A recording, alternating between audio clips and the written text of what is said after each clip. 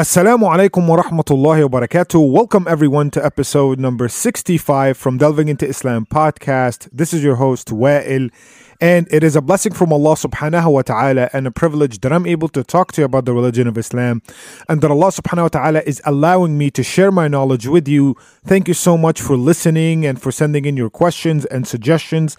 And speaking of which, if you have any questions or suggestions, please email me at delvingintoislam@gmail.com. Again, delvingintoislam@gmail.com, and I will get back to you as soon as possible, inshallah. Now, this podcast is for everyone, whether you are remotely curious about the religion of Islam, or if you are studying Islam, or if you are thinking about becoming a Muslim, or if you just became a Muslim, or if you are already a Muslim who wants to learn more about the religion of Islam. This podcast is for you, inshallah.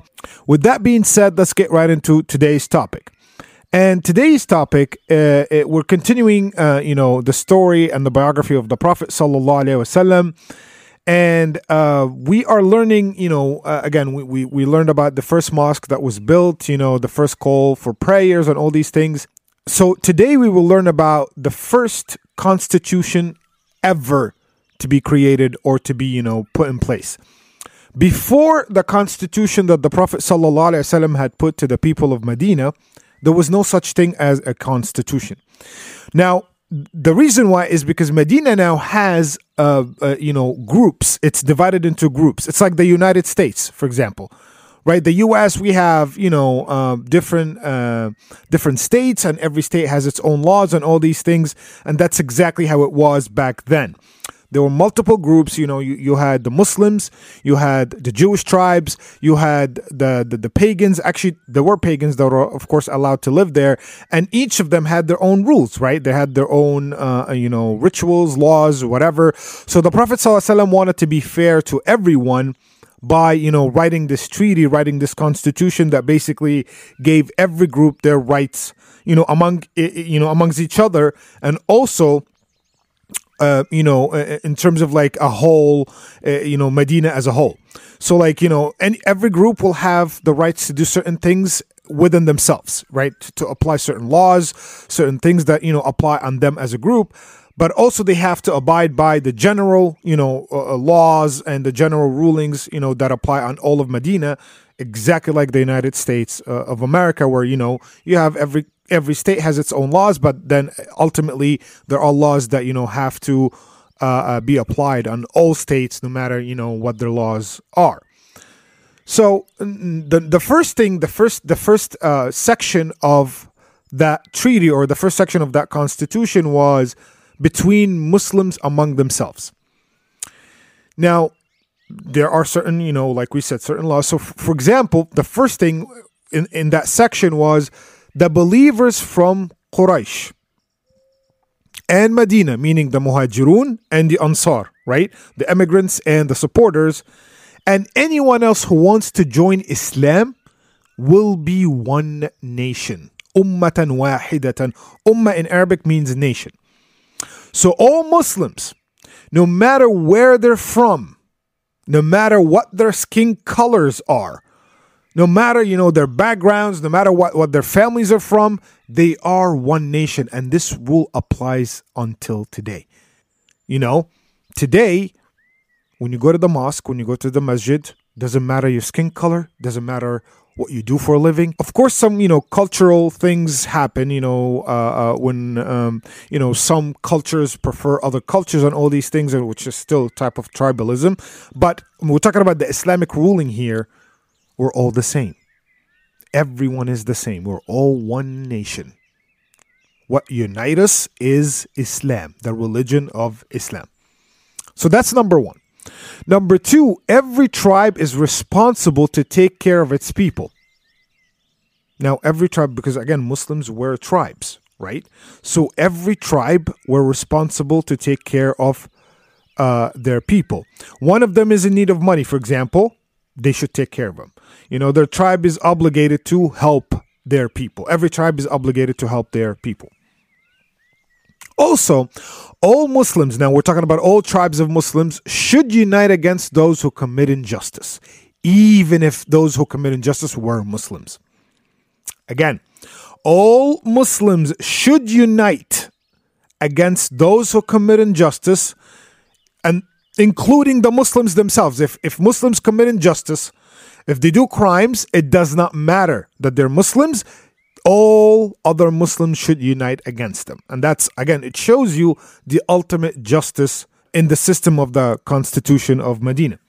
Now, number 4, if one Muslim, even if they were slaves, grants protection to anyone, then the rest of the Muslims should respect that protection.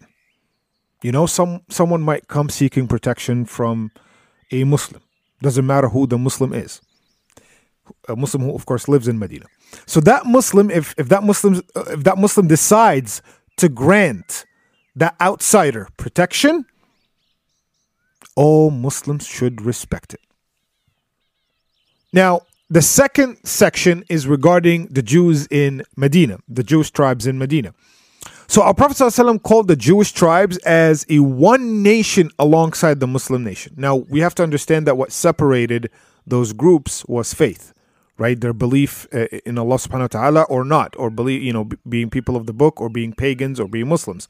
So every group was defined by their religion. So the Prophet ﷺ called the Jewish tribes as a one nation alongside the Muslim nation, which is a high praise, right? Now, the Prophet ﷺ said that they all shall. By the way, just before we continue on with the actual clause from the Constitution, we need to understand that these rules were not made up by the Prophet ﷺ. We already mentioned that before. Everything that the Prophet ﷺ says and constitutes is coming from Allah subhanahu wa ta'ala. You have to understand this, right? So these were direct commands from Allah or are permitted and allowed by Allah or agreed upon by Allah subhanahu wa ta'ala. Now, the second point in that treaty with the Jewish tribes was that they shall take care of their own affairs without interference from the Muslims. Again, ultimate freedom. Ultimate freedom among themselves. Ultimate freedom. You can do whatever you want, apply your laws, and we're not going to interfere. Because you have to understand now, Muslims are the highest authority in Medina by now. The Muslims are the highest authority in Medina by now. So if they were, wanted to commit injustice or they were oppressors, they could have easily said, yeah, we're going to get involved. Yeah, we you have to come to us for everything. But that's not how it worked. The Prophet ﷺ gave them the ultimate freedom to take care of their own affairs, among themselves. Now, if they come and ask Muslims to help with their affairs, Muslims will do so. Otherwise, Muslims will not interfere. Number 3, the Muslims and the Jews shall unite and support each other against any foreign/external enemy. So if there's any foreign or an external enemy coming to attack Medina, coming to attack Muslims, or coming to attack the Jews, Muslims and the Jews should unite against that enemy. And that, of course, will cause problems down the line, because the Jews will actually break that treaty when they will actually help the enemies of the Muslims try to, beat the Muslims and go into Medina. And we'll talk about that in detail later on. But yeah, number 5, or number 4, I think. If any Jewish person wants to convert to Islam, they shall be helped and protected. Basically, no one is going to be prevented from becoming a Muslim, coming from the Jewish tribes. Number 5, they were given total independence in terms of purchasing, transactions, laws, like we said. Every total independence from, the Muslim government, if you want to say. So that's the second section. The third section is regarding the pagans of Medina. Now, the hypocrites, remember we talked about the hypocrites, and we said that the hypocrites were people who pretended to be Muslims, but they didn't have any belief. They were not Muslims, and they try to, sabotage Medina and sabotage the Islamic government from within, right? So the hypocrites of Medina were actually pagans who did not convert in the beginning of Islam in Medina.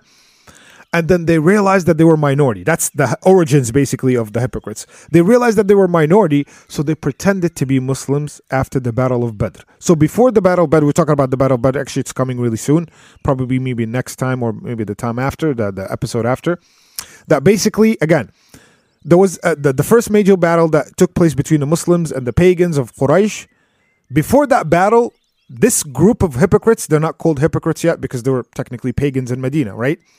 They were like, okay, the Muslims will lose, they will die, and then we're going to get back to our, daily lives. But then when the Muslims won, they were like, oh, wait a second. Now we're minorities. A lot of people are, converting. Muslims are being victorious, against their enemies. So let's pretend that we are Muslims and still do what we want to do, right? And take Islam from within, basically, take down Islam from within. And that was their plan. And of course, Allah subhanahu wa ta'ala ruined their plans multiple times. And again, like I said before, they have a full chapter. And they mention a lot in the Quran, but they have a full chapter, which is named the hypocrites, after them, that describes them and describes their behaviors and, the stuff that they were actually hiding from inside. But Allah subhanahu wa ta'ala, of course, sees and hears everything and knows what's inside of you. Number 2, no pagans. So we talked about the hypocrites. Now that was a side note. So number 1, in terms of like the constitution, no pagan shall support the people of Quraysh against the Muslims. So basically, you want to stay as a pagan in Medina, go ahead, no problem. No one, la ikraha fi din. There is no compulsion in the religion. Islam never forced people to become Muslims. Never.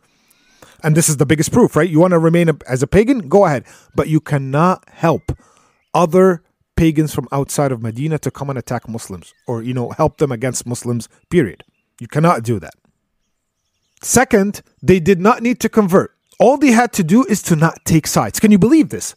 This is like the best, options they have. You don't want to convert? No problem. Nobody's going to force you.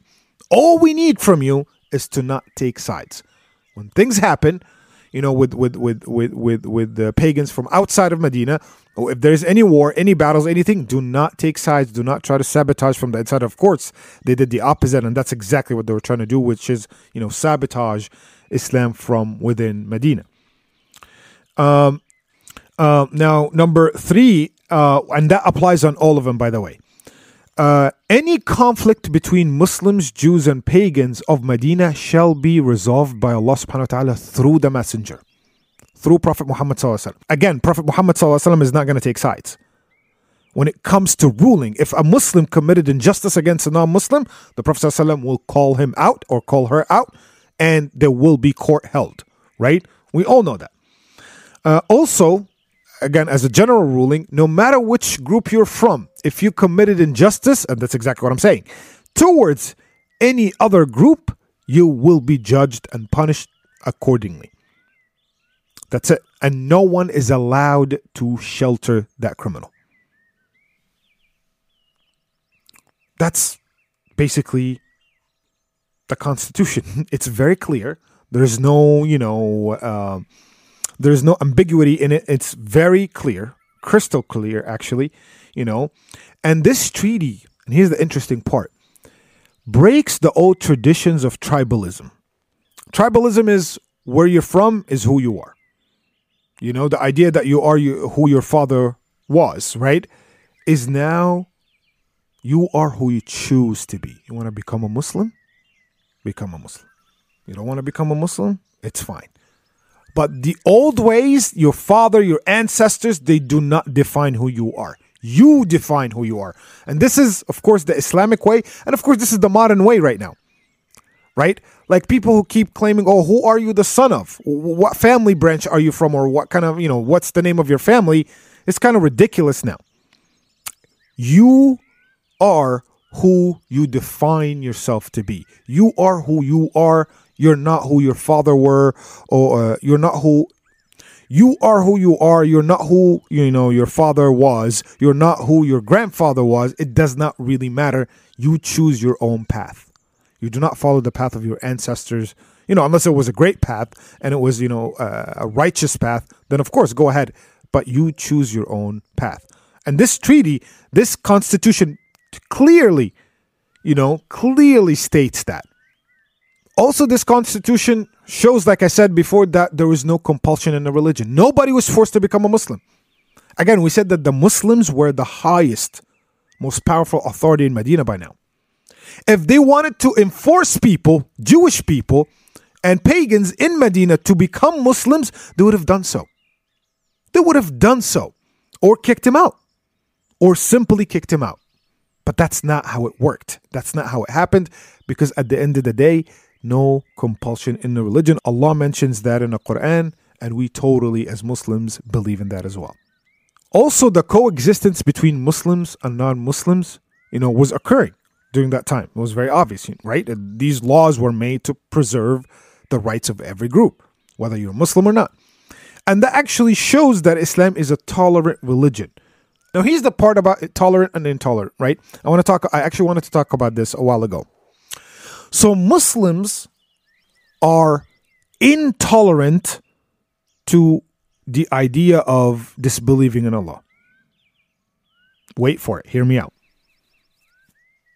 But Muslims are tolerant to the people who disbelieve in Allah. You see the big difference here. Muslims are intolerant of the idea of disbelief. We cannot, think that this is normal. We cannot be okay with it. Disbelieving in Allah is a major, major sin, that leads to, eternity in hellfire. And it's just something that doesn't sit well with us, the idea of it. But the people who practice it, we have to be tolerant towards them. And that's the biggest proof right there. Again, because accepting that it's okay for people not to worship Allah means that you don't have this jealousy when it comes to the religion. It means that you're okay with people who are worshiping anything else but Allah. And that shouldn't be the attitude of a believer. But also the attitude of a believer is to be tolerant towards people. Unless they're intolerant with you, and this is, a different issue, like if you're being harassed by anybody, even including Muslims, right? Whether you can take it or you can, tolerate it. This is totally different topic. I'm talking about not because someone is not Muslim, is a non-Muslim, that means automatically a believer should be intolerant to them. Actually, this is the opposite of the religion of Islam. The religion of Islam tells you, yes, the idea of disbelief is disgusting. It's unacceptable by us. But the people, as long as they're okay with you, they don't even have to be good to you. As long as they're okay, they're normal people in their dealings, you have to be very tolerant in your dealing. And do not judge them, again, based on, they have the wrong idea, they may be misguided, they may be, if you want to talk to them about it, go ahead. If you don't want to talk to them about it, it's your, your choice. But you cannot hate people. You cannot hate people because they're simply not Muslims. That's not in our books in any way, shape, or form. When you deal with people, you deal with them in terms of with tolerance. But the idea of disbelieving in Allah, we can't accept it as Muslims. It's really that simple. Here's what non-Muslims, certain Islamophobes accuse Islam of, that we are intolerant, period, towards non-Muslims. This is wrong. This is completely inaccurate. This is completely wrong. And this proves it right there. In fact, you know what? Fact is, the Western nations are well known with their religious intolerance towards non-Christian religions. Like, for example, back in the day, and some actually even exist today, like i.e. France. Look up what France is doing with the Muslims. You'll know exactly what I'm talking about. Constantine versus Arius. In the medieval times, the Roman Catholic Church killed millions of people. And this is, by the way, recorded in history. I'm not making that up. You can look it up, right? Who were fellow Christians, but they were different type of Christianity, right? They were like the Jew Christian, basically, which is the closest version to the true Christianity. The founding fathers, another example, came to America because they were fleeing religious persecution by fellow Christians in Europe, right? So when you look at the Islamic history, you'll find that Muslims were completely tolerant towards non-Muslims in terms of dealings. They were. But we do not accept the idea of disbelief. But this is different. The idea itself of disbelief, we don't accept it, but we have to tolerate non-Muslims. That's why there was a coexistence between Muslims and non-Muslims during the time of the Prophet ﷺ himself. But the opposite, you can literally prove the opposite when it comes to Western, Christians and Western. We're not saying all Western, authorities, but back in the day, that was obvious, and even until today, in Sweden and in France and A lot of other places, all over the world, they are very intolerant, especially towards Muslims, which is very interesting. May Allah subhanahu wa ta'ala help our brothers and sisters everywhere who are being persecuted for being Muslims. Also, another interesting point, which is the bond of religion is way stronger than the bond of race or ethnicity. It's literally a very powerful unity. Like, for example, let me ask you a question. What is common between Americans? Us Americans here.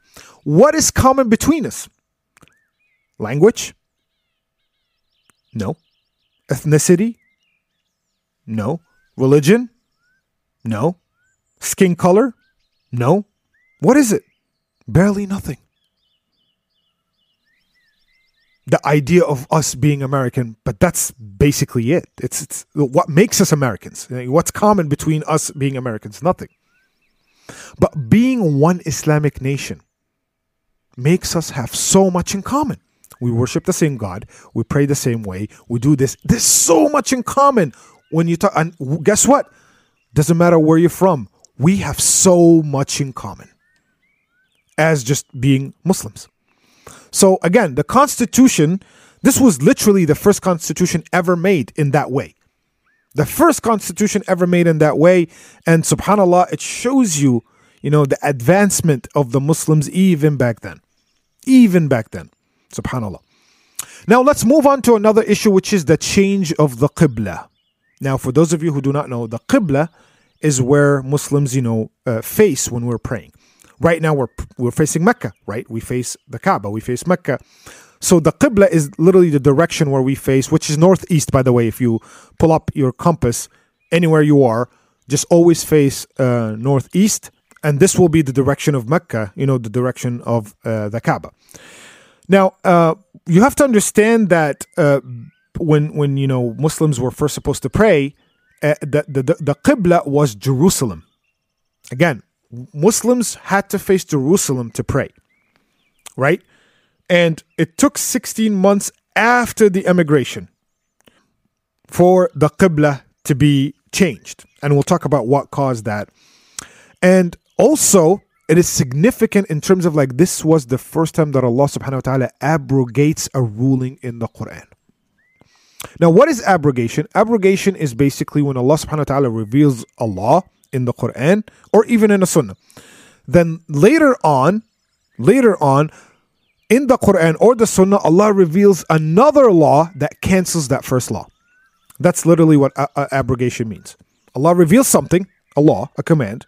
Then later on, for any reason, for His own wisdom sometimes, or for certain obvious reasons, Allah subhanahu wa ta'ala reveals another law that cancels that law that was first revealed. That's what abrogation, means. Now, abrogation can also be Quran abrogating Quran. So Allah subhanahu wa ta'ala could reveal a verse in the Quran and then abrogates it later on also in the Quran. And also it can be Quran abrogating Sunnah. Allah subhanahu wa ta'ala reveals something in a hadith. Because remember, we mentioned what? Hadith comes from Allah. It does not come from the Prophet sallallahu alaihi wasallam. Right? Hadith, 100% authentic hadith, of course, comes from Allah. All the rulings in a hadith, everything comes from Allah, 100%. The wording is left to the Prophet ﷺ. So the Prophet ﷺ says it in his own way, but it comes from Allah. So Quran abrogates the Sunnah or abrogates hadith. This is a second way of abrogation.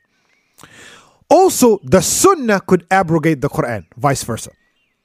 So a hadith could be revealed that abrogates certain things in the Quran, and this happened actually. And finally, you have Sunnah abrogating Sunnah, a hadith abrogating another hadith. This happened too. All of these scenarios took place for very good, reasons. Now, like we said, the Prophet ﷺ was, commanded in the beginning to pray towards Jerusalem, and that was revealed in the hadith, authentic hadith, of course. And even though the Prophet ﷺ was praying in Mecca, he used to literally, when he was facing, Jerusalem, he used to pray in that one side of the Kaaba that would put the Kaaba in front of him when he's facing Jerusalem. Now, let's think about that. Now, the Prophet ﷺ is praying next to the Kaaba, and he's facing Jerusalem. So he will move into the side of the Kaaba where he puts the Kaaba between him and Jerusalem. So basically has double Qibla. He's facing because he loved the Kaaba so much. Because guess what? This was the first Qibla, by the way. The first Qibla ever to be put on this earth was the Kaaba. You know, the times of Ibrahim alayhi salam, the times of Adam, everything. The Qibla, the first Qibla to be revealed was the Kaaba. And the Prophet ﷺ had a very special love for Mecca and for the Kaaba. So he'd always, pray towards Jerusalem, but he would go probably like behind the Kaaba in a certain way to put the Kaaba in front of him while he was facing Jerusalem while praying. Also, when the Muslims emigrated to Medina, Qibla was still Jerusalem. So the Qibla was still, looking at Jerusalem. But because Medina was north of Mecca, now when the Muslims, pray towards Jerusalem, they have to give their backs to Kaaba, to Mecca, basically. Again, before the Prophet ﷺ used to put the Kaaba in front of him while he's praying towards Jerusalem. Now, because Medina is, north of Mecca, when the Muslims used to pray and face Jerusalem, they have to give their backs to Mecca. So basically, it's the opposite. Now, after a while, tension started to rise between Muslims and the Jews because the Jews basically started mocking and ridiculing the Muslim community there. They were just mocking them. They were making fun of them because, again, they always thought they were better. And even though they predicted the coming of the final prophet, because of arrogance, they did not want to follow. They did not want to believe in him, even though they knew 100%. وَيَعْرِفُونَهُ كَمَا يَعْرِفُونَ أَبْنَاءَهُم. They know him. The Prophet, Allah subhanahu wa ta'ala is telling us that the Jews knew that the Prophet ﷺ was the true prophet of Allah as they know their own children. You can identify a child, in the crowd, no matter what, right? So Allah subhanahu wa ta'ala has given us an example. They know he is the prophet of Allah, yet they chose to reject. And tensions were rising because they started, mocking the Muslims, ridiculing them. It actually made fun of the Muslims for the Muslims facing Jerusalem. They were like, hey, so your guys are following us now, huh? That's good. Okay. Something like that. You guys are, and by the way, the Prophet ﷺ, and here's a very sad reality. The Prophet ﷺ was very happy that he was going to live among Jewish tribes because he thought, okay, they are the people of the book, so they have an idea who Allah is, who God is, so it will be easier for them to understand the message and to follow, right? There's no way they're going to reject. They have a religious intellect. There is no way, their religion comes from Allah. There's no way they're going to reject. And of course, they did reject. And even worse, they started mocking the Prophet ﷺ and defying the Muslims, period. Now, so at first, the Prophet ﷺ wanted the Muslims to unite with the people of the book, to do everything they do, follow their footsteps. But then when obviously they made up their minds and rejected, Islam and the Prophet ﷺ himself, right? They started getting arrogant and mocking the Muslims for following their footsteps, for, being with them, trying to be with them. They started mocking the Muslims for praying towards Jerusalem. They started mocking the Muslims, for trying to be like them. And that led the Prophet ﷺ, by command of Allah, or by permission of Allah, to change his ruling to be different from the people of the book. Now, for those of you who do not know, there's so many hadith that the Prophet ﷺ tells us, be different from the people of the book. خَالِفٌ الْيَهُودُ وَالنَّصَارَى. Be different from Christians and Jews. Do not be like them. Even when it comes to, the beard. That's why shave a little bit of your mustache when you grow your beard, because you don't want to be fully like the people of the book, like the rabbis or the Jews who, grow their beards. Why? Because of that situation. They were mocking the Muslims for being like them, for trying to be like them, because the Prophet ﷺ commanded them at first to do so.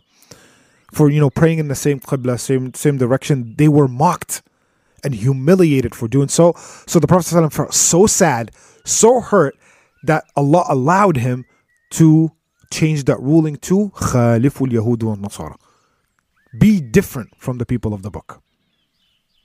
You know? So one of the examples, of that ruling is that the Jews, for example, do not pray with their shoes on. No matter what happens, they have to take off their shoes. So Muslims now can pray with their shoes on, of course, outdoors. You don't pray with your shoes on inside the mosque because you're going to make it, dirty, and people put their heads. By the way, just a little bit of a tangent, but it's a quick one. Some people think that Muslims take off their shoes in a mosque because it's a religious thing, like it's part of the ritual of praying. No, actually, that's not true. We only take our shoes off inside the mosque because we don't want to make the mosque, the carpet, dirty. We do not make the carpet dirty because people put their heads on that carpet, right, when they're prostrate. So that's why we take off our shoes. And the biggest, proof is that outdoors, it's recommended to pray with your shoes as long as, of course, you have wudu, you have ablution and you're clean. You are actually recommended that you pray with your shoes on. So that's one of the differences that Prophet ﷺ told us to do. And alhamdulillah, we do it until this day. And if you guys don't do it, this is an information for you to do so. Now, one of those things also, another example, which is, our topic now, which is the change of the Qibla. Since the Jews made fun of the Muslims for praying towards Jerusalem, the Prophet ﷺ felt so hurt, and felt so bad. He always loved and wanted to pray towards Mecca. But this even made it worse now, right? So one time, Jibreel came down with, verses from the Quran, and he always comes down to the Prophet ﷺ with revelation, right? And then the Prophet ﷺ expressed his hope in terms of changing the Qibla. And to that, Jibreel said, I'm only a servant like you. I can't, I can't go ask Allah for that. I can't do anything about it. And subhanAllah, that shows you, for those who, follow the Trinity, and they put Jibreel, which is the Holy Spirit, the Holy Ghost, whatever you want to call it, in a divine status. Jibreel is literally sitting with the Prophet ﷺ and telling him, I'm helpless. I can't help you. Allah can do this. I can't. I can't even go ask him. You make the dua, right? And ask Allah to change the Qibla. And if Allah wills, it will be changed. That shows you, for those who think that, Angel Gabriel is to be worshipped. That doesn't make sense. It does not make sense, right? Now, so the Prophet ﷺ actually listened to Angel Jibreel, and he started making dua day and night. Supplication, making dua. He really wanted this to elevate the Muslims from humiliation to honor, to have their own Qibla. And he also loved Mecca, right? And here's a little bit, and actually I want to, because I remember I have our dear listener, Rowan, who asked me to talk a little bit about the etiquettes of making dua, of supplication. And I'm going to just go a little bit on a tangent, still relatable, to explain, the etiquettes of making dua. So usually when we make dua, in terms of movement, number one, you have to make sure that, believe in your heart that Allah subhanahu wa ta'ala will give you what's best. If what you want is good for you, you have to be sure that Allah subhanahu wa ta'ala will give it to you. No doubt here. You cannot doubt that. You have to, Allah subhanahu wa ta'ala says what? أَنَا عَنْدِ ظَنَّ عَبْدِي بِي. I will be to my slave how he thinks of me. If he thinks I'm not going to give him what he wants or she wants, I'm not going to give it to them. If they think that I will, then I will give it to them if it's good for them. Right? So that's the number one mentality that you have to, go in making before you make the dua, is that Allah subhanahu wa ta'ala will give me what I want if it's good for me. And if Allah doesn't give it to me now, He might give it to me later. Maybe Allah will test my patience. Or maybe it's bad for me, so Allah is not going to give it to me. Or Allah will give me something even better in this life, or the afterlife, or in both. Again, this is the mentality of you making dua. I'm going to make dua because I want something. Remember, we keep saying this. You might want something, but it's evil for you. So you're going to make dua and ask Allah, Allah, if it's good for me, give it to me. And if it's not, don't give it to me, but give me something even better. You have to believe that this is how it's going to happen. Right? Be sincere. That's number one. Number two, when you are making dua, you can make dua anywhere. You can make dua anywhere, right? You can make it while you're on your couch, or you're on your bed, or you're walking in the street, or you do whatever you're eating. You make dua anywhere. One of the beautiful things about the religion of Islam is that you can literally ask Allah for anything, anytime. But the best position, the best timing to make the dua, the best timing that Allah likes you to make the dua, like we said, any other time is fine, any other place is fine. Of course, don't do it in the bathroom because it's a filthy place, right? But the best time and the best position is when you're prostrating during prayers. When you're doing sujood during prayers, and you're saying Subhana Rabbiyal A'la, Subhana Rabbiyal A'la, Subhana Rabbiyal A'la. This is the best position that Allah subhanahu wa ta'ala will accept. Now again, that doesn't mean Allah won't accept it any other time, but we're saying this is the most, this is the ideal situation and the ideal position and the ideal timing of making dua. Allah subhanahu wa ta'ala says, when you put your head, which is your most honorable part of your body, your head, your forehead, when you put it on the floor in the lowest spot on the floor, for my sake, you are the closest to me. We are the closest to Allah when we're doing sujood, when we're prostrating, because we're putting our foreheads on the floor to get close to Allah. And guess what? When you are the closest to Allah, isn't that the best time to make dua and to ask Him for stuff? Think about it. When you are the closest, physically by the way, and spiritually as well, wouldn't that make sense? When you are the closest to Allah subhanahu wa ta'ala, the best way to make dua is when you are the closest to Allah. So that's exactly the most ideal, situation where you can make the dua in. Now, when we're making dua, because I see a lot of people make that mistake, they lift their hands up. No, open your palms and make your palms facing up. So open your palms flat and make them face up. The Prophet ﷺ said in an authentic hadith, do not make dua to Allah from the back of your hands. Making your palms facing your faces, right? When you're making dua, when you open your palms and making it face your faces, or even worse, you make it with an angle that the back of your hands are facing up. That's not how you're supposed to make dua, by the way. The Prophet ﷺ says, لا تدعوا الله من ظهور أيديكم. Do not make dua to Allah from the back of your hands. Open your palms and make your palms facing up, facing Allah when you're making the dua. Right? So that's the ideal way if you're not prostrating, of course. Opening your hands, your palms, of course, that's not prostrating. The best way is prostrating, but if you want to do it, because again, sometimes we'll be on the road and we thought of something and we want to make dua right away. Then do that. Open your palms and ask Allah. Put your eyes down out of humiliation and respect and make that dua. Now, another thing is, and by the way, again, you could be driving. What if you're driving and your hand's on the wheel, right? And you want to make a dua. You don't have to put your hands up. Make the dua without, opening your palms. Anything goes. Make the dua in your seat. You don't even have to say it out loud if you can't. But we're telling you what's the ideal, the most and the best ways to make dua, right? Also, in the time, and this is how the Prophet ﷺ actually made this dua, specific dua regarding the Qibla. The Prophet ﷺ actually lifted his arms up and looked up at the sky. Like, remember we said you're supposed to look down, but this is a sign of a great distress. It's a sign of urgency and desperation when it comes to that dua. Like the Prophet ﷺ was so desperate to change the Qibla that he lifted both arms up, palms still facing up as well, and looking up the sky, asking Allah, oh Allah, please allow me to change the Qibla. And this only happens when you're really in great desperation, whatever the situation you're in, it's really bad and all these things, right? Also, from the etiquettes of making dua, do not make dua against another Muslim unless they committed great injustice towards you knowingly.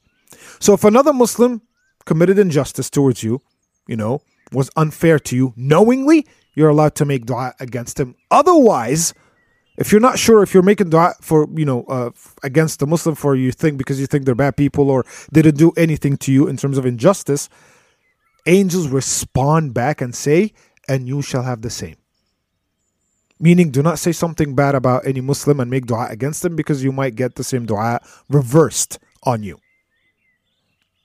Now, one of the greatest du'as you can ever make is, of course, there's plenty of du'as that you can make.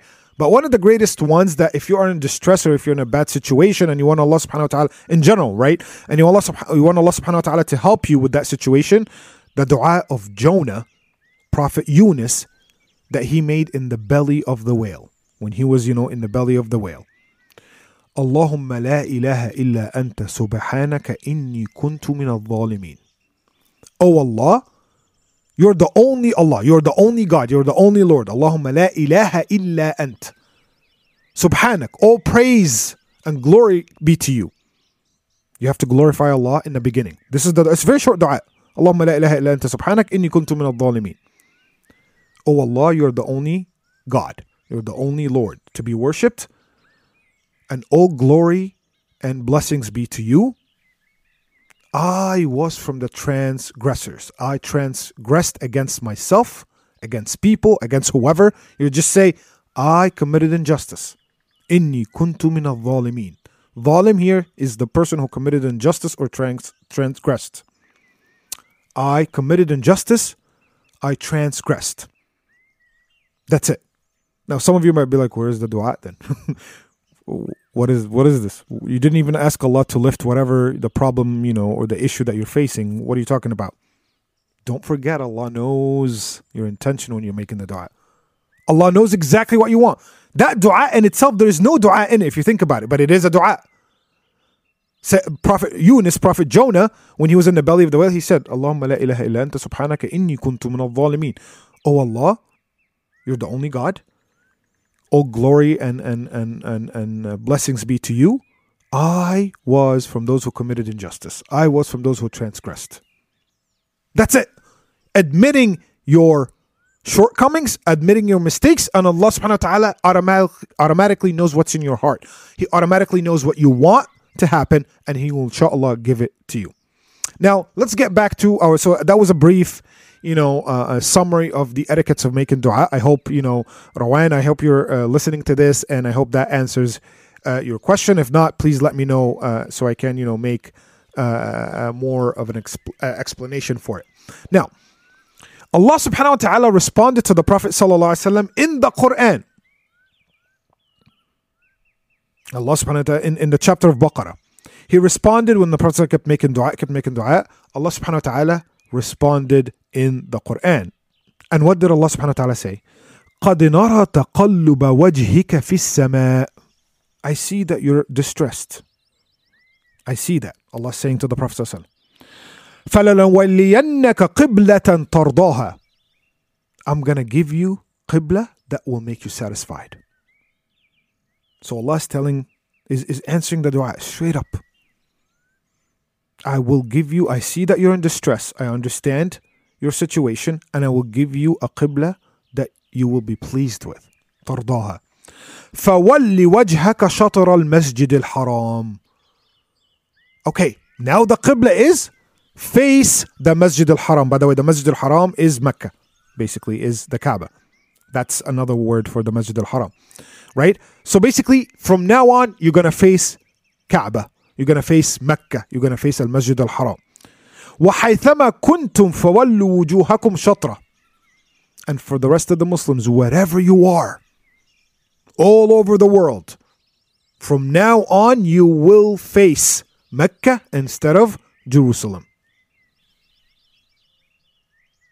So it's basically Allah decreed in this verse in the Quran, in the chapter of Baqarah, verse number 144, that from now on, the Qibla will change from Jerusalem to Mecca. The exact Qibla that the Prophet ﷺ always wanted. Now, this command, of course, got in the Quran, got the Jews very annoyed, and they felt very disrespected. But of course, what do you expect? You were mocking the Muslims for, following the same Qibla and all these things. So what do you expect? Allah subhanahu wa ta'ala elevated the honor and the status of the Muslims that he given them. The original, by the way, this is not a new Qibla. This was the original Qibla. Like the times of Abraham and Sayyidina Ibrahim, peace be upon him. This is the original Qibla. The first Qibla ever to be put on earth was Mecca, and Allah subhanahu wa ta'ala returned it back to the Muslims to elevate their status, from following the people of the book to now they have their own Qibla. Now it's also very interesting to mention that the chapter of Baqarah, this is by the way the second chapter after the Fatiha, this is the second chapter in the Quran, was the first chapter to be revealed in Medina. Some might think it was revealed in Mecca, but the Quran, like we said, is not chronological, right? So the chapter of Baqarah it's a Madani chapter. It's revealed in Medina. And that's why it talks a lot about things that happened in the beginning of Islam in Medina. And also Allah mentions the history of the Jews and the history of Moses and Pharaohs. By the way, if you read the chapter of Baqarah, the cow, it's all talking about the Bani Israel, the children of Israel, the Jews, and Moses and the Pharaoh, on all these stories. Why? To teach the Muslims how to deal with the Jews of Medina. Basically giving them a background story. They're telling them the history behind the Jewish, tribes and all these things, so Muslims know how to deal with them. Now, Allah subhanahu wa ta'ala explains in the chapter of Baqarah also the concept of abrogation in the Quran, because some people got confused. What is this? Allah told us to pray towards Jerusalem. Now He's telling us to pray towards Mecca. So Allah is contradicting Himself? No. And Allah says in the Quran, مَا نَنْسَخُ مِنْ آيَةٍ أَوْ نُنْسِهَا نَأْتِ بِخَيْرٍ مِنْهَا. Allah subhanahu wa ta'ala is telling us, I abrogate certain verses in the Quran to bring something better, أو مثلها, or at least equivalent. For a wisdom, that for example, this situation happened, the Prophet ﷺ had to do the work, had to make dua. So Allah always knew that this was going to happen, right? We know that Allah knows the future, right? Allah knows everything that's going to happen until beyond the day of judgment, until infinite, right? But Allah subhanahu wa ta'ala wants you to do the work. And because the Prophet ﷺ did the work, Allah abrogated the verse. Allah did not forget. Allah did not make a mistake in the Quran. No. It was just a command that He created, and then He made another command that abrogated that, first command. So simple. So Allah's telling you, whatever the new command is, either will be better than the first command or at least equivalent, because of a wisdom that only I know. And this actually mentioned in also the chapter of Baqarah, verse number 106, for those of you who want to verify. So the Muslims, the day of the change of the Qibla, the Prophet ﷺ prayed Fajr facing Jerusalem, because the verses were not revealed yet. And then later on, the verses were revealed. So by Dhuhr time, by the noon prayer, the Prophet ﷺ started praying facing Mecca in his own mosque. Facing Mecca. So the same day, Fajr, dawn prayer, was made towards Jerusalem. Verses came down, the Prophet ﷺ changed the Qibla to Mecca. Now here's the interesting situation. Muslims who prayed Dhuhr with the Prophet ﷺ in the masjid, right, facing Mecca, they wanted to inform the rest of the Muslims, because, by the way, in Medina there was no just one mosque by the time, right? There was multiple mosques. So some people didn't hear about this, and they're still praying towards Jerusalem, right? So basically what they did is they started telling people, and then they sent a companion, to spread the news. And by the time the companion reached the masjid by the name of the masjid of Banu Salama, right, Asr prayer had started, and the people already in that masjid started praying towards Jerusalem, because they didn't know about the verse, right? They did not know about the verse that was revealed by Allah subhanahu wa ta'ala, so they already started praying towards Jerusalem. So that companion, when he saw that they started already and it was already too late, so he stood at the in the back of the masjid, and he started yelling out loud, telling them basically that Allah subhanahu wa ta'ala revealed the verse that basically changed the Qibla from Jerusalem to Mecca.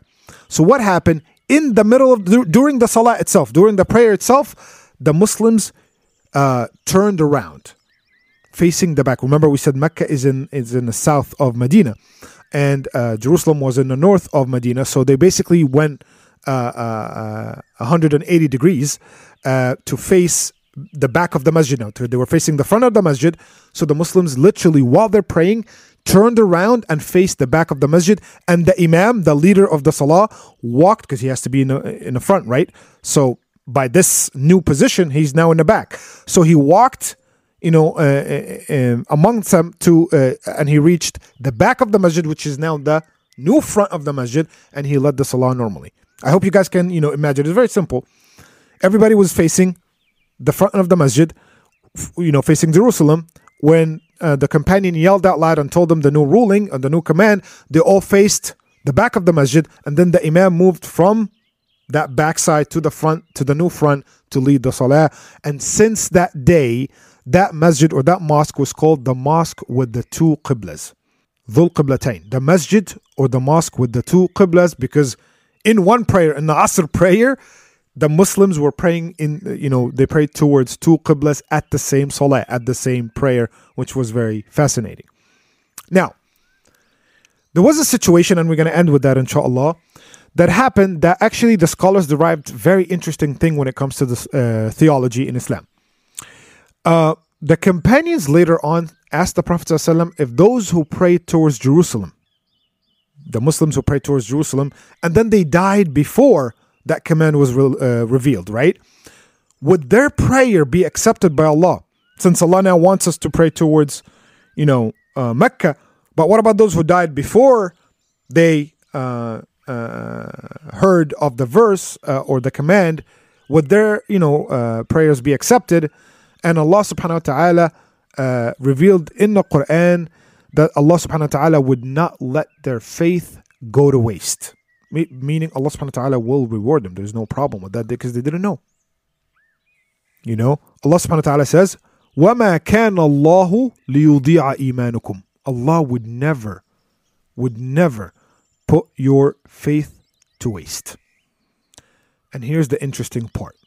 Because of that verse, many scholars derive the fact that praying, at least the 5 daily prayers, is a necessary pillar of becoming a Muslim or of being a Muslim. You have to pray the 5 daily prayers to actually be a Muslim. Why? Why did they? And again, we're talking about a majority of many scholars. The actually very famous Ibn Taymiyyah, Imam Ahmad, very giants when it comes to. And again, we're talking about old scholars, back in the day. They derived that this is a direct proof, among other proofs, of course, that this is a proof that if you don't pray, you're not a Muslim. You need to pray to be a Muslim. And why did they say that? Because Allah subhanahu wa ta'ala said what? Allah would not put their faith to waste. Allah called their praying faith. Allah didn't say, I would not waste their praying. Allah said, I would not waste their faith. And Allah called or belief, however you want to, iman or belief or whatever, it's the same thing. Faith and belief is the same thing. So Allah called them praying is faith. The whole praying part is faith, or He called it belief, which means if you do not pray, you don't have belief. You disbelieve. You have no faith. And that is a clear sign that if you don't pray, you have no faith. You have no belief. Because Allah called their praying is faith, is belief. Also, and to have more evidence of support the scholars who are saying that praying is a necessary, required pillar of being a Muslim, is that the Prophet ﷺ in an authentic hadith says what? Al-farqu baynana bayna al-muslimi wal-kafir huwa as-salah. The main difference between a believer and disbeliever is praying. In the chapter of Muddathir in the Quran, قالوا ما سلككم في سقر قالوا لم نكن من المصلين. The angels, Allah subhanahu wa ta'ala describes when the angels see people being punished in hellfire, they will ask them, what brought you here? They will say, we didn't pray when we were alive. That's another proof. Also, Allah subhanahu wa ta'ala mentions about the people of hellfire. Allah subhanahu wa ta'ala says that when they were told to prostrate, they did not prostrate. وَإِذَا قِيلَ لَهُمُ ارْكَعُوا لَا يَرْكَعُونَ. Those who were commanded to prostrate, meaning commanded to pray, they did not pray. He was talking about the people of hellfire.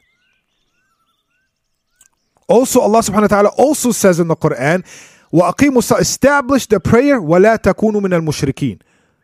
Establish prayers and don't be from the disbelievers, from the pagans. Basically, Allah subhanahu wa ta'ala is telling you, if you do not establish prayers, you are from the disbelievers. An authentic hadith, very famous hadith, but the Prophet ﷺ says, again, we said the hadith is revealed by Allah. Don't ever forget that, right? Hadith, authentic hadith that says, whoever abandons salah, whoever abandons praying, has disbelieved. فَمَنْ تَرَكَهَا فَقَدْ كَفَرْ. If you abandon salah. Now, there's a big difference between if you're struggling with salah and you're trying so hard, but you're weak, right? And those who don't want to pray. If you abandon salah, if you can pray but you wouldn't pray, right? You have disbelieved. Kafar. The word tarakaha faqad kafar means you disbelieved. So this is again a very interesting theological point that is derived from that verse that was talking about those who prayed before the Qibla changed towards Jerusalem and they died before praying towards Mecca. And of course, Allah subhanahu wa ta'ala is all forgiving. And that was basically it. That's the story of changing the Qibla. Thank you so much for listening. Wassalamu alaikum wa rahmatullahi wa barakatuh.